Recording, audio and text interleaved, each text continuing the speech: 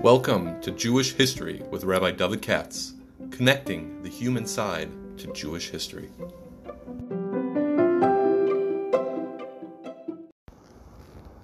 For sponsorship opportunities or to support this podcast, please visit our donate page at www.support.rabbidavidkatz.com.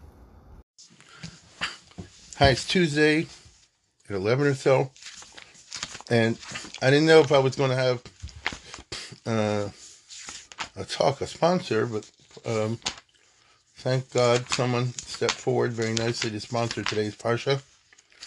So we'll do it.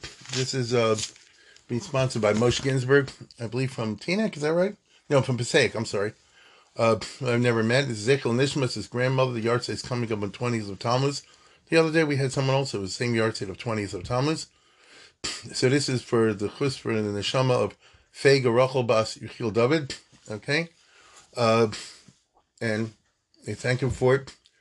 I don't know who this Moshe Ginsburg is, but then he identified himself. This is the guy who's the Dikduk expert on the Donnie Rose podcast. I told you I have a student in Israel. I'm close with him. He does a Baal Koreh type podcast, which once in a while, if I have time, I listen to. You got to be into all these fine points of Dikduk and so forth. I am, but to tell you the truth, it's been a while since I used to teach this stuff. Now I just remember I had some questions I sent to Donnie, and I think he couldn't answer it, but then he called this guy Ginsburg, because I remember bringing him on this podcast as an expert into all this arcane stuff, which I should know, but it's been a long time. I have to chaz over my Dikduk from my youth. My father was big into Dikduk, and he rammed it down my throat, and it took for a while. But anyway, thank you, Moshe Ginsburg. Now, this is, of course, the Parsha Bilam, of all. And to me, this is today we are living in the age of Bilam, because it's awoke. Get it? It's awoke. Everything's a new discourse, and they're shoving all this culture down the throat. The Juneteenth and all the rest of it, they just invented. And in my mind, it's an example of what the Parsha is talking about, which is the tremendous power of words, of controlling narratives. How do we understand Bilam? After all, let's put it in simple terms. What do we care what Bilam says? Sticks and stones will break my bones. Names never hurt me. That's not even true, but let's just say. What if Bilam would curse the Jews? Who cares?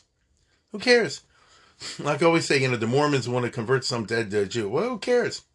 You understand? Somebody wants to make voodoo, hocus pocus. What do you care? But we have a whole portion of the Torah about this.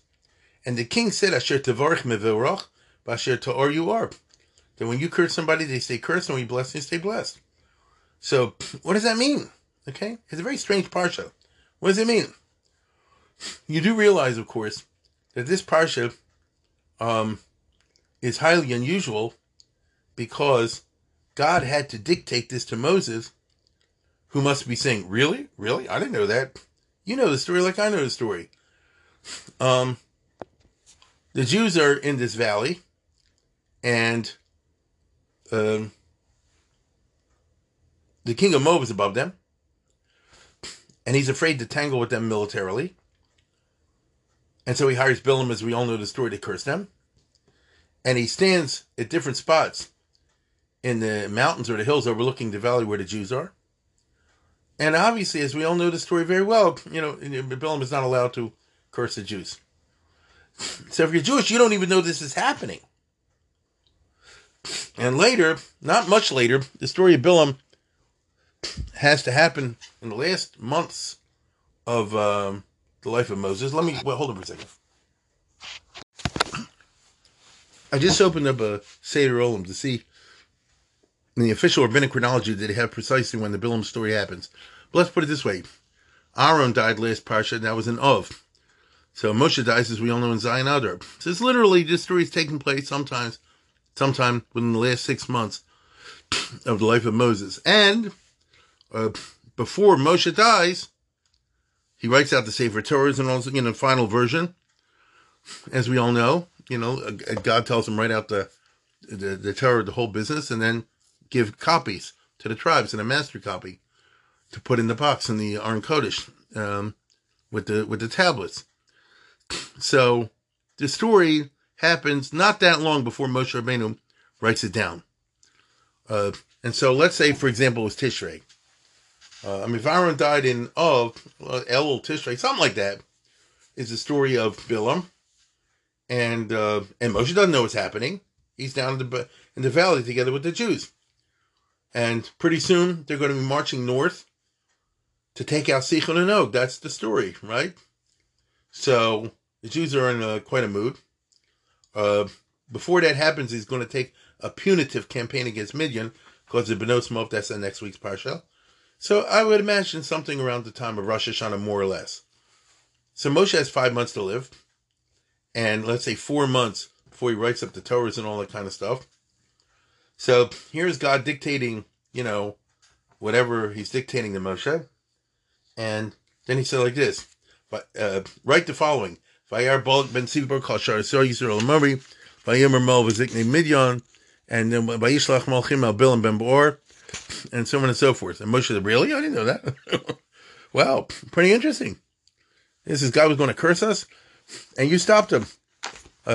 Now, so that's just an unusual type of parsha, because usually when you have something in the Chumash and God is telling Moshe, write this down, Moshe lived through it. He knew about it. I'll give you an example.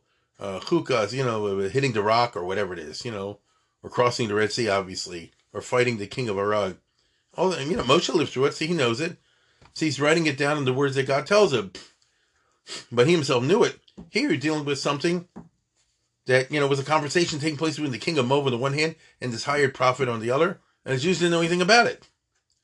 But God says, I want you to know something about it, and therefore I want you to include it in the Chumash forever. So instead of being some little incident, Stam developed around for this, a big play in our parsha becomes a central part of the Chumash, an important story in the Chumash. Ad Kedei Kach, that in the Haftorah this week, the prophet Micha says, remember what I did to you, that I stopped up the mouth of Bilam. You take a look at the Haftorah. Ami Zachor Mayoetz Balak ben something or other, Balak ben Sipor, and so forth. So it's just unusual in this particular regard. Now, and the prophecies of Bilam are recorded. All right, that you can get around and say it wasn't Bilam's prophecies, it's Hashem's prophecies, because Bilam wanted to say one thing and God put other words in his mouth. All right, that's a different story. So you're getting a prophecy by Bilam. I hear. But the whole story is a strange story. So what was his power? And it must have had a power, because otherwise the story makes no sense. Here's my Maimonidean way of reading it. Balak hires this famous curser named Bilam. Bilam issues a whole bunch of curses. It don't mean a damn thing. Because he was a jerk. He's a guy. Hashem says, I don't have to go by your curses. You get it? I don't listen to you. There'll be people right now, at this moment on the internet, cursing Israel 10 times worse than what Bilam wanted to do. Hashem says, I don't care what you say. Right? So why do we have this parsha about Bilam? I imagine Pharaoh and the other guys also hired people to give incantations and sorcery and various curses and who knows what. It's the Middle East 3,000 years ago. We don't talk about the shamans and the other magicians, that Amalek used and the other ones used. What's happened about Bilam? It's because of these questions that the Chazal say that Bilam was a real prophet. I don't know what that means. I'll tell you what I mean when I say I don't know what that means. If you want to, how do we understand the phenomenon of prophecy, of Nevuah? You'd think that it's a function of character as much as anything else. So why would God grant prophecy to a bad person? Bilam certainly comes across as a bad person, bad character. You know what I'm saying? When you read the story of Bilam, it sounds like a mechanical version of Nevuah. That Nevuah is something anybody can do, provided they do the right things. Now, maybe that's not Nevuah. It doesn't seem that way.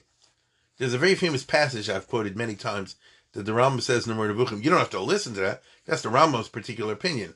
When he lays down these dogmatic things, it often runs up against problems with the narratives in the Tanakh. But having said that, the Rambam said there's three opinions on prophecy, the dummies, the Greek philosophers, and the Jews. The dummies say anybody can get it, no matter who they are. The Rambam thinks that's stupid. Then the Greek philosophers say you have to work at it. It's a result of a certain type of education, a rigorous sort of education of one form or another. And if you do it, you'll get it. And the Jews say it definitely is something you have to work at, but God may or may not grant it to you as he sees fit. And there's a lot to talk about, but I don't want to get into that right now. The point is that God only gives prophecy to those who God chooses. And one assumes that God gives it, to a person with good character. So why would he give it to Bilam? Why would he give it to Bilam? Now, you could come back, and I think some say this, say Hashem would say, see, I gave a Navi I gave Bilam, and look what it produced. He knows he was a bad person. So he knows he wasted. Different, it was wasted on you Goyim. I don't know. I don't like that. It sounds, but if you don't go with that, then you dealt with a basic theological problem, which is why is a guy like Bilam zocha to Ruach HaKodesh and higher than Ruach HaKodesh, to Nevuah, Mamish. And not only that, to a high level of Nevuah, we all know that the Chazal say, Lo kam b'Yisrael kamoshod, avo bagoyim kam zeo Bilam. So you're telling me Bilam was like on the level of Moshe Rabbeinu, more or less, without getting into that. More or less, let's say he was a degree or two less than Moshe. I don't want to get in that argument. That's pretty high. So you're telling me a guy like Bilam had a bigger nevuah place than Eliyahu Hanavi or Avraham Avinu, it don't make no sense. And yet, that's the point of the story today. Or is it? It's unclear. This parsha is very unclear because it tries to deal in prosaic fashion with mystical measures, and we don't know what's going on. But for some reason or another, Bilam asher tavarich mevorach asher tar yuar. Somehow or other, the guy can give blessings and curses. Ad kedei kach, that it requires divine intervention to prevent the negative consequences of his curses. Ad kedei kach, that God literally puts a restraining in his mouth and does not permit Bilam even to say the words he wanted to say. Why can't Hashem say this? I'm supreme, I'm God, say whatever you want, and I'll be mavatal it. Maybe that would even be a bigger miracle. Wait, I don't know. But it's not like that. Hashem prevents him from saying it. You get it? I'll repeat. It's not that Bilam issued a string of curses, and then Hashem would say like this, I'm here mavatal everything. After all, Hashem is Meshaded Hamarachas. They say when he left Egypt, the constellations and the astrology was anti-Israel, and Hashem said it'll happen anyway. Yisrael is higher than Mazel, and all that kind of rhetoric. If Yisrael is higher than Mazel, then it should be higher than Bilam. And yet, it doesn't seem that way. Hashem has to say to Bilam, I'm not going to let you say what you want to say. I'm going to force you to say what I want you to say. It's strange. And the result, of course, is the prophecies of Bilam, which therefore we give some, attention to. It's in the Chumash. But I want to, let me put it this way. I feel most comfortable with the following approach, which perhaps is called current events. Bilam is a master of spin master, controlling the narrative. And if he's going to put out his version of who the Jews are, it'll have fatal consequences. Even though you can never get around the fact that God could be mavadle, but fatal consequences. We just had a war in Gaza the other day, a couple weeks ago, and everybody knows the PR stinks. I'm sorry to say. But right now, the Palestinians and all that, I'm controlling the narrative. And what's moving me to talk about this is the fact, you probably don't know this, but last week, I guess, or 2 weeks ago, there was a public letter signed by 100 or so Jewish studies professors. Now, I'm not talking about people who are professors who happen to be Jewish. That's a problem of its own. I'm talking about people who are professors of Jewish studies, Jewish history, Jewish philosophy, Jewish this, Jewish that, in North America, or maybe else, and in Israel. And it's they're coming out with one of these woke declarations, which basically means Israel is a colonial state, has no right to exist. Now when we're going to press the Palestinian narrative, it hasn't been treated with enough centrality, That's the Iker part of the story. The Jewish part is a tuffle.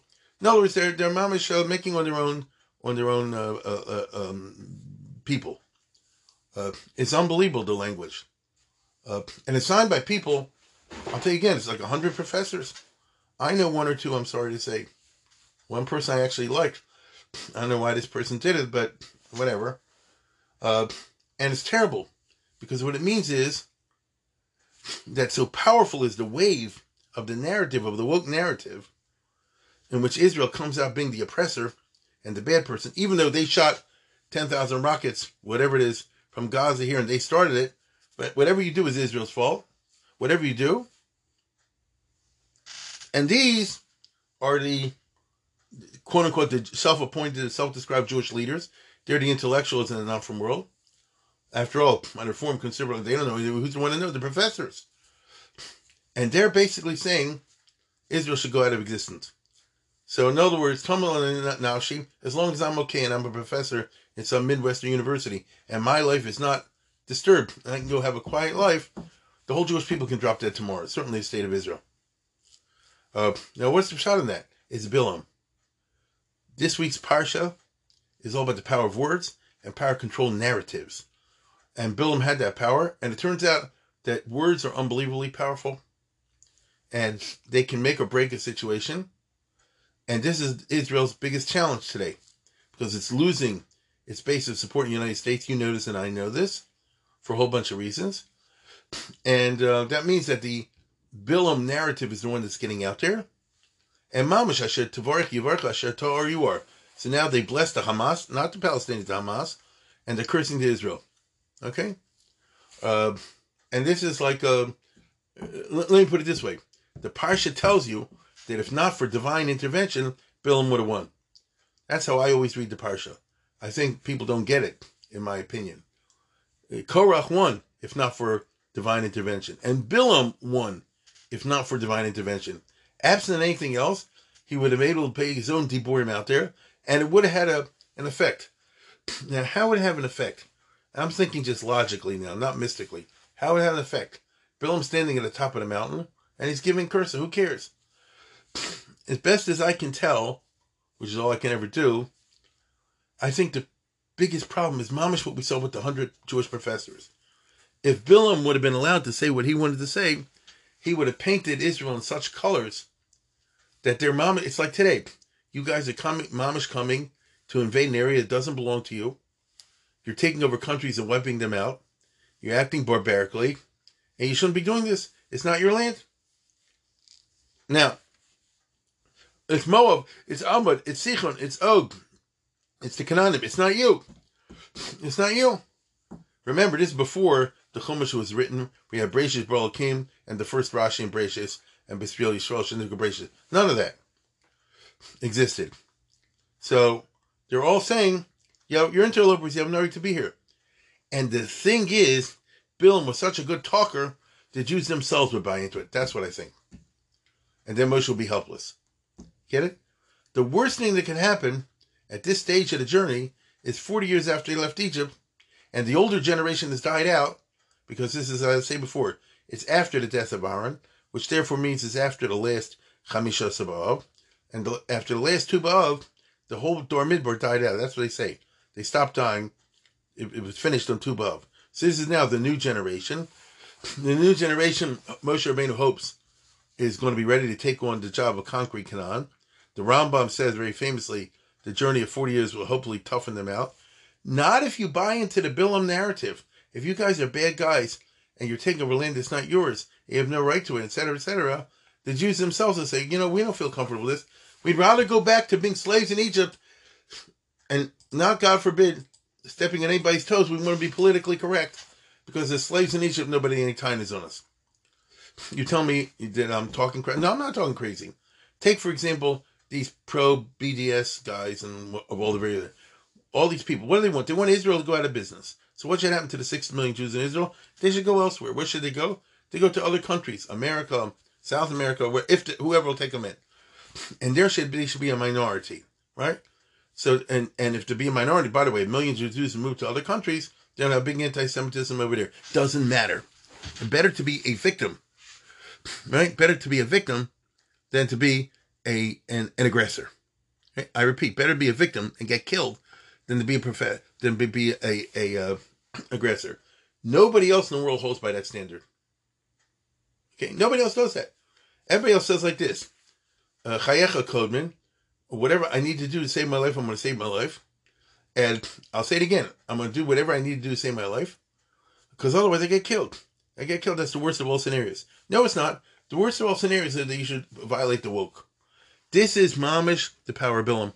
Asher ta'or yo'or, asher t'varach mevorach. You can make something look good, you can make something look bad. And being hired by Balak, he would make the Jews look bad, and then would hit on the Jews themselves. And then Moshe Rabbeinu would be helpless, because they would say, Moshe, you're leading an aggressor campaign in a place you have no right to be. Okay? And we know, you think I'm making this up, we know that King Saul, before he fought Amalek, thought that way. Okay? Other people are mentioned in Tanakh and Chazal as having these kind of thoughts. This is the reason, it's just very interesting, that God now is telling him, write this book called the Chumash. By the way, this is taking place, according to Pashup Shah. Well, there's no Pashup Shah. McGill, Nitness or not, but let's go with the shot that not long after this, Hashem tells Moshe to write out the Torah and make copies. Right? The final Old Testament. Write out the Torah and make copies. So Hashem is telling Moshe, write out the following with the Torah Shabbat and the Torah Shabbat Peh. I repeat, with the Torah Shabbat and the Torah Shabbat Peh. And before you die, which is in a few months, I said that wrong. This is taking place a few months after the Bilam story. And what's the first thing that's mentioned in the Chumash? Bereshit bara Elokim et Shamayim v'Haaretz. Well, you need that for theology. What's the first Chazal that's on that? B'Shvil Yisrael Shenikra Bereshis, which means like the first Rashi that you're entitled to Eretz Yisrael. So the first beginning of Bereshis, which is written very shortly after, chronologically after the Bilam incident, is you are entitled to Israel. Because Hashem said, I make the whole world and I decide who gets what. Why does it have to be the first line? You know, they say it's Rashi's father, whatever. There are a million chazals like that also. Like that's the meaning of Yisrael Shenikra Bereshis also. Why do you have to tell me this quote-unquote Zionist part at the very beginning of the Chumash, shortly after the story of Bilam? Okay? There's a timeless aspect to the Torah, there's a timely aspect to the Torah. To me, it stands out blatantly that if Bilam would have started this kind of rhetoric, the Jews would have fallen for it. They fell for every other kind of stupid argument in the desert, and that's what drove Moshe crazy. We know it many times all during the 40 years they wanted to go back. You know that, I know that. I think there's even a story after Aaron died that they wanted to go back and he had to, remember that Chazal? And Rashi brings it down, and then 6 tribes had to fight against the 7th tribes or something like that. So notice, even the 40th year, there's a movement to go back to Canaan. So usually we associate that with the fear of conquering Canaan, which may be true. But it's also clearly the fear that the Jews don't have the confidence in their own right to Eretz Yisrael. And I think that's one of the reasons why, not long after this story happens, Moshe will start the book of Devarim. Because here are Balak, then Pinchas Matas Maseh, as we all know. Very shortly after this incident, chronologically speaking, because the whole thing is a few months before the death of Moshe, Moshe is going to give his speech, right? Eila Advarim. And one of the things he emphasized in the speech is that all these people have recently taken over from others, meaning they themselves are aggressors. Kaftarim Ayotzim Mikaftar, Ishmidum, the people in the Philistine area aren't the original Philistines, and the Canaani Osbaritz, the Canaani have taken over from others, and so on and so forth. So it's always like that. Everybody else has a healthy sense of self-interest.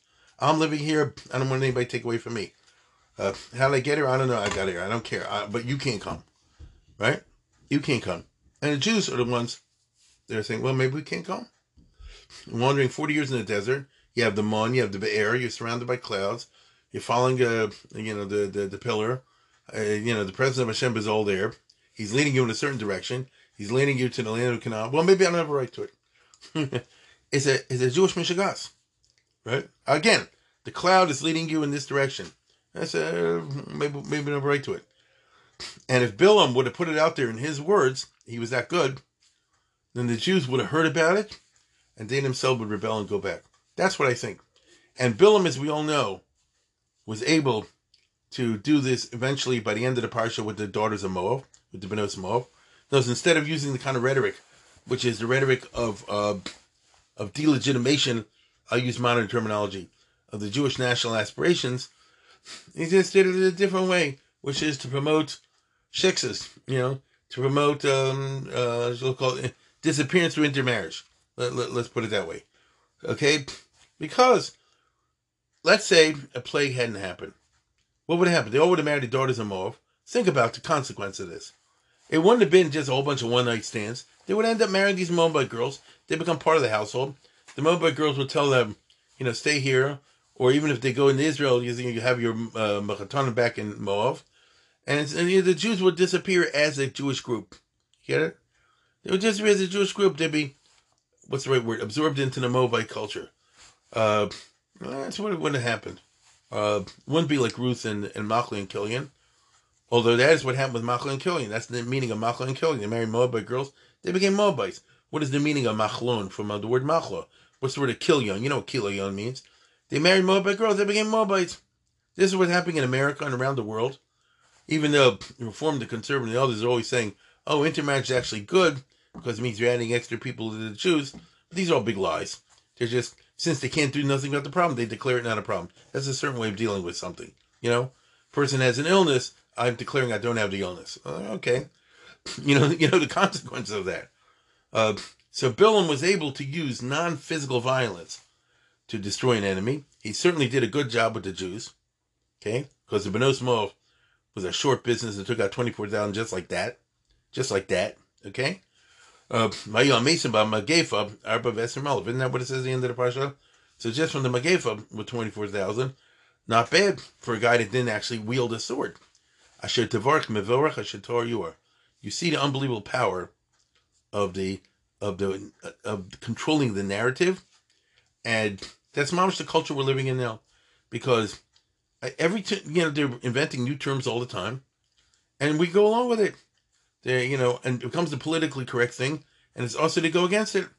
And so, you have this privilege and this thing and this lives matter, and then June 15th, and so on and so forth. And people say, okay, because everybody just wants a little bit quiet life. Nobody wants to get fired. And so you just go along with it. That's the Koich Bilam. And therefore the Chazal say, Bolea Bilam. That's one way of swallowing a people. That's one way of destroying a people. Again, the word is funny. Bolea Bolea means you swallow. Swallow means you absorb. Absorb means you don't kill with violence. That's a Hitler way. That's one way. Right? That's a Moloch. Kill with violence. The other way is a different way, perhaps more effective. You kill them with non-violence, with other ways. Now I'm going to ask you the following honest question. What's happening to American Jewry and Jews around the world, Bichlal? It's not a Moloch, but is it Bolea It sure is. Is 80% intermarriage in America, as we all know. Is that true or not true? That's true or not true? And despite all the left-wing propaganda, the kids and grandchildren are becoming not Jewish. I say Gatos. They're disappearing. This is Bolea. So America is a wonderful country, and I mean it. It's not a bad country so far. I don't know about the future. It's a wonderful country if you know how to use it properly. I don't mean that in a cynical way. I'm being very Judaically upfront, but you have to watch out because it's also Bolea Bilam. It's a Bolea. Same thing with England. Same thing with these other places as well. Certainly the European Anglo-Saxon countries. That's where the Jews have moved to. Jews now, in our time, 21st century, are not in the third world. The Jews are in the first world. First world is besides Israel, is the other country. One of the big arguments for Israel is that there's all Jewish. Although, that's going to change also with the new governments and you have the woke element in Israeli culture as well, if they ever get that kind of power. So Bilam, therefore, is a model. Bilam is an archetype, as I see it. Which is why it's in the Torah. We read it every year. Otherwise, why read my Da'ava? What's the significance of Bilam? Bilam is the significance. And I repeat what I said before. When you see that it took an act of divine intervention to stop Bilam from saying what he wanted to say, it means that if he's given permission to say what he wants to say, the Jews are doomed. So, in America, for example, they buy into all this stuff.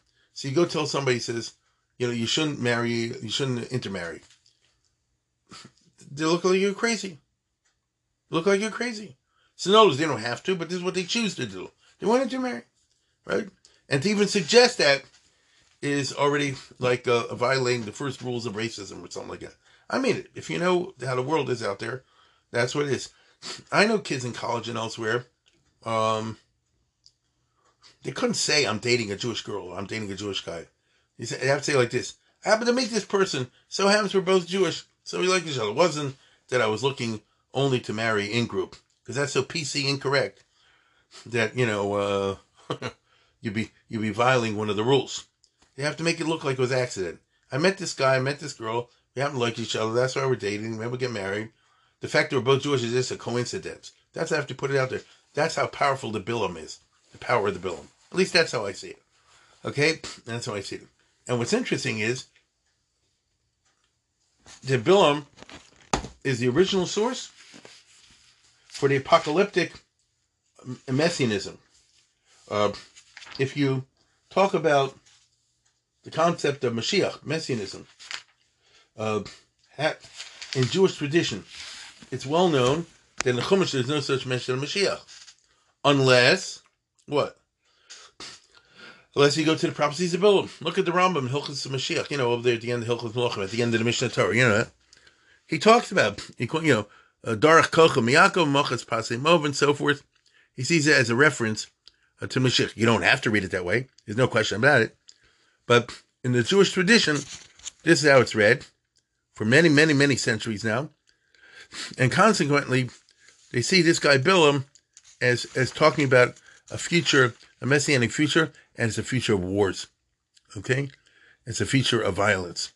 It's a future in which there'll be World War III of one sort or another. Okay? And he says, El Motzi Mitzrayim, Shachav Karich, Lavi Mi Kimenim Avarechach, Baruch Arur, and Israel crouches like a lion, and, those who bless you are blessed, those who curse you are cursed. Bilam's talking about the Jewish people as a lion, meaning they have to fight their way to get to the Messianic era. And of course, he talks about the fact, where is it? I'm opening it up. Vayisoma Shalova Omar, Eren Veloata Asher Velo Karo. This is going to happen in the near future, in the far future, not nearby. Darach Kocha Miyakov, become Shev Misrael, Omochas Pasei Mov. Right? A star will go forth from Yaakov, and a stick will arise in Israel and crush all the princes of Moab and dominate the Bekarga called Bnei Shes, and destroy the Bnei Shes, right? The Shittites. Edom Yeresha, and Edom will be demolished. Edom Yeresha Seir Oivov, and Seir will be destroyed. Yisrael Osechoya, and the Jews will be triumphant. V'yerd Miyakov, and out of Yaakov will come a Yerad, a absolute ruler, a dictator. V'hevi Sarid Meir, and who will obliterate the last survivors of the city. Right? That is a pretty apocalyptic view of the Messianic era. Why doesn't Bilam say like this? Little by little, mankind will become enlightened and just on their own. Lo yisa goy goy cherev, lo yadum melchama, and the lion will lie down with the lamb. V'garv zevim keves, and all this kind of stuff. Why don't you give a liberal, woke kind of messianism? No, that's not Bilam. Not Bilam. He said it'll be a war. You see, it'll be a war, and it'll be no survivors. I just read what it says in the parsha. The heavy Sarid Meir, right? It'll be pretty bitter. You see that Bilam does not see the integration of the Jewish people as a group into mankind. Either the Jews will conquer mankind, or, as he would wish it, to be, absorbed into mankind. But that Israel should be just like another group, won't last. And that's why he says, that the Jews are condemned to a life of loneliness. What's the expression? I don't remember. It's all over the parsha here, that they have no friends. What's the words over here? You know what I mean, right? People, hen levadad yishkon, u'bagoyim lo yischashav. That's how Bilam says it. The Jews ain't normal. Now, it's funny. These words, represent what God put into his mouth, but obviously filtered through his mouth. So it's a strange business. But Bilam doesn't see the Jews as just, like I said before, being another group, another race. It's a little disturbing, but that's what we get in the parsha over here. This is what we read every year. So you see that we are living now, I think, in a Bullock Bilam period. And it certainly is Bolei Am. And certainly lots of Jews are going along with this baloney. And if we read this parsha as we're supposed to read every year, it means we should always keep this in mind, like pinch yourself once a year and teach your kids to pinch yourself. But it's easier said than done. I'm not just trying to be, nicey. I'm simply pointing out that the verbal is an extremely important and powerful tool. The state of Israel today is lousy in the verbal as far as I can see. I think you agree with me. They don't have what I call Abba Iban. They don't have somebody who can put the Jewish spin on it. But it's necessary to do so. Or maybe I'm just wrong. Maybe the inability of Moshe to respond. Because it doesn't, here's another way the story could have gone. I don't want to make this too long. I'll just spend another minute. Why didn't the story go like this? Bilam pronounced a bunch of curses, and then Moses is given a chance to respond. And he refutes the claims of Bilam very eloquently. That'd be like a Greek kind of story. But it's not like that. Sounds like you can't say nothing back to Bilam. It takes divine intervention. So today also we don't have anybody I see that can talk back very well. But, what shall I say? You're relying on divine intervention. But that's a very scary kind of notion. Anyway, with that happy thought, I want to thank again Ginsburg, and hope everybody has a good Shabbos and a good week. I still don't have a sponsor for the Haftarah, but maybe somebody will step forward and we'll be able to do that as well. Have a good Shabbos.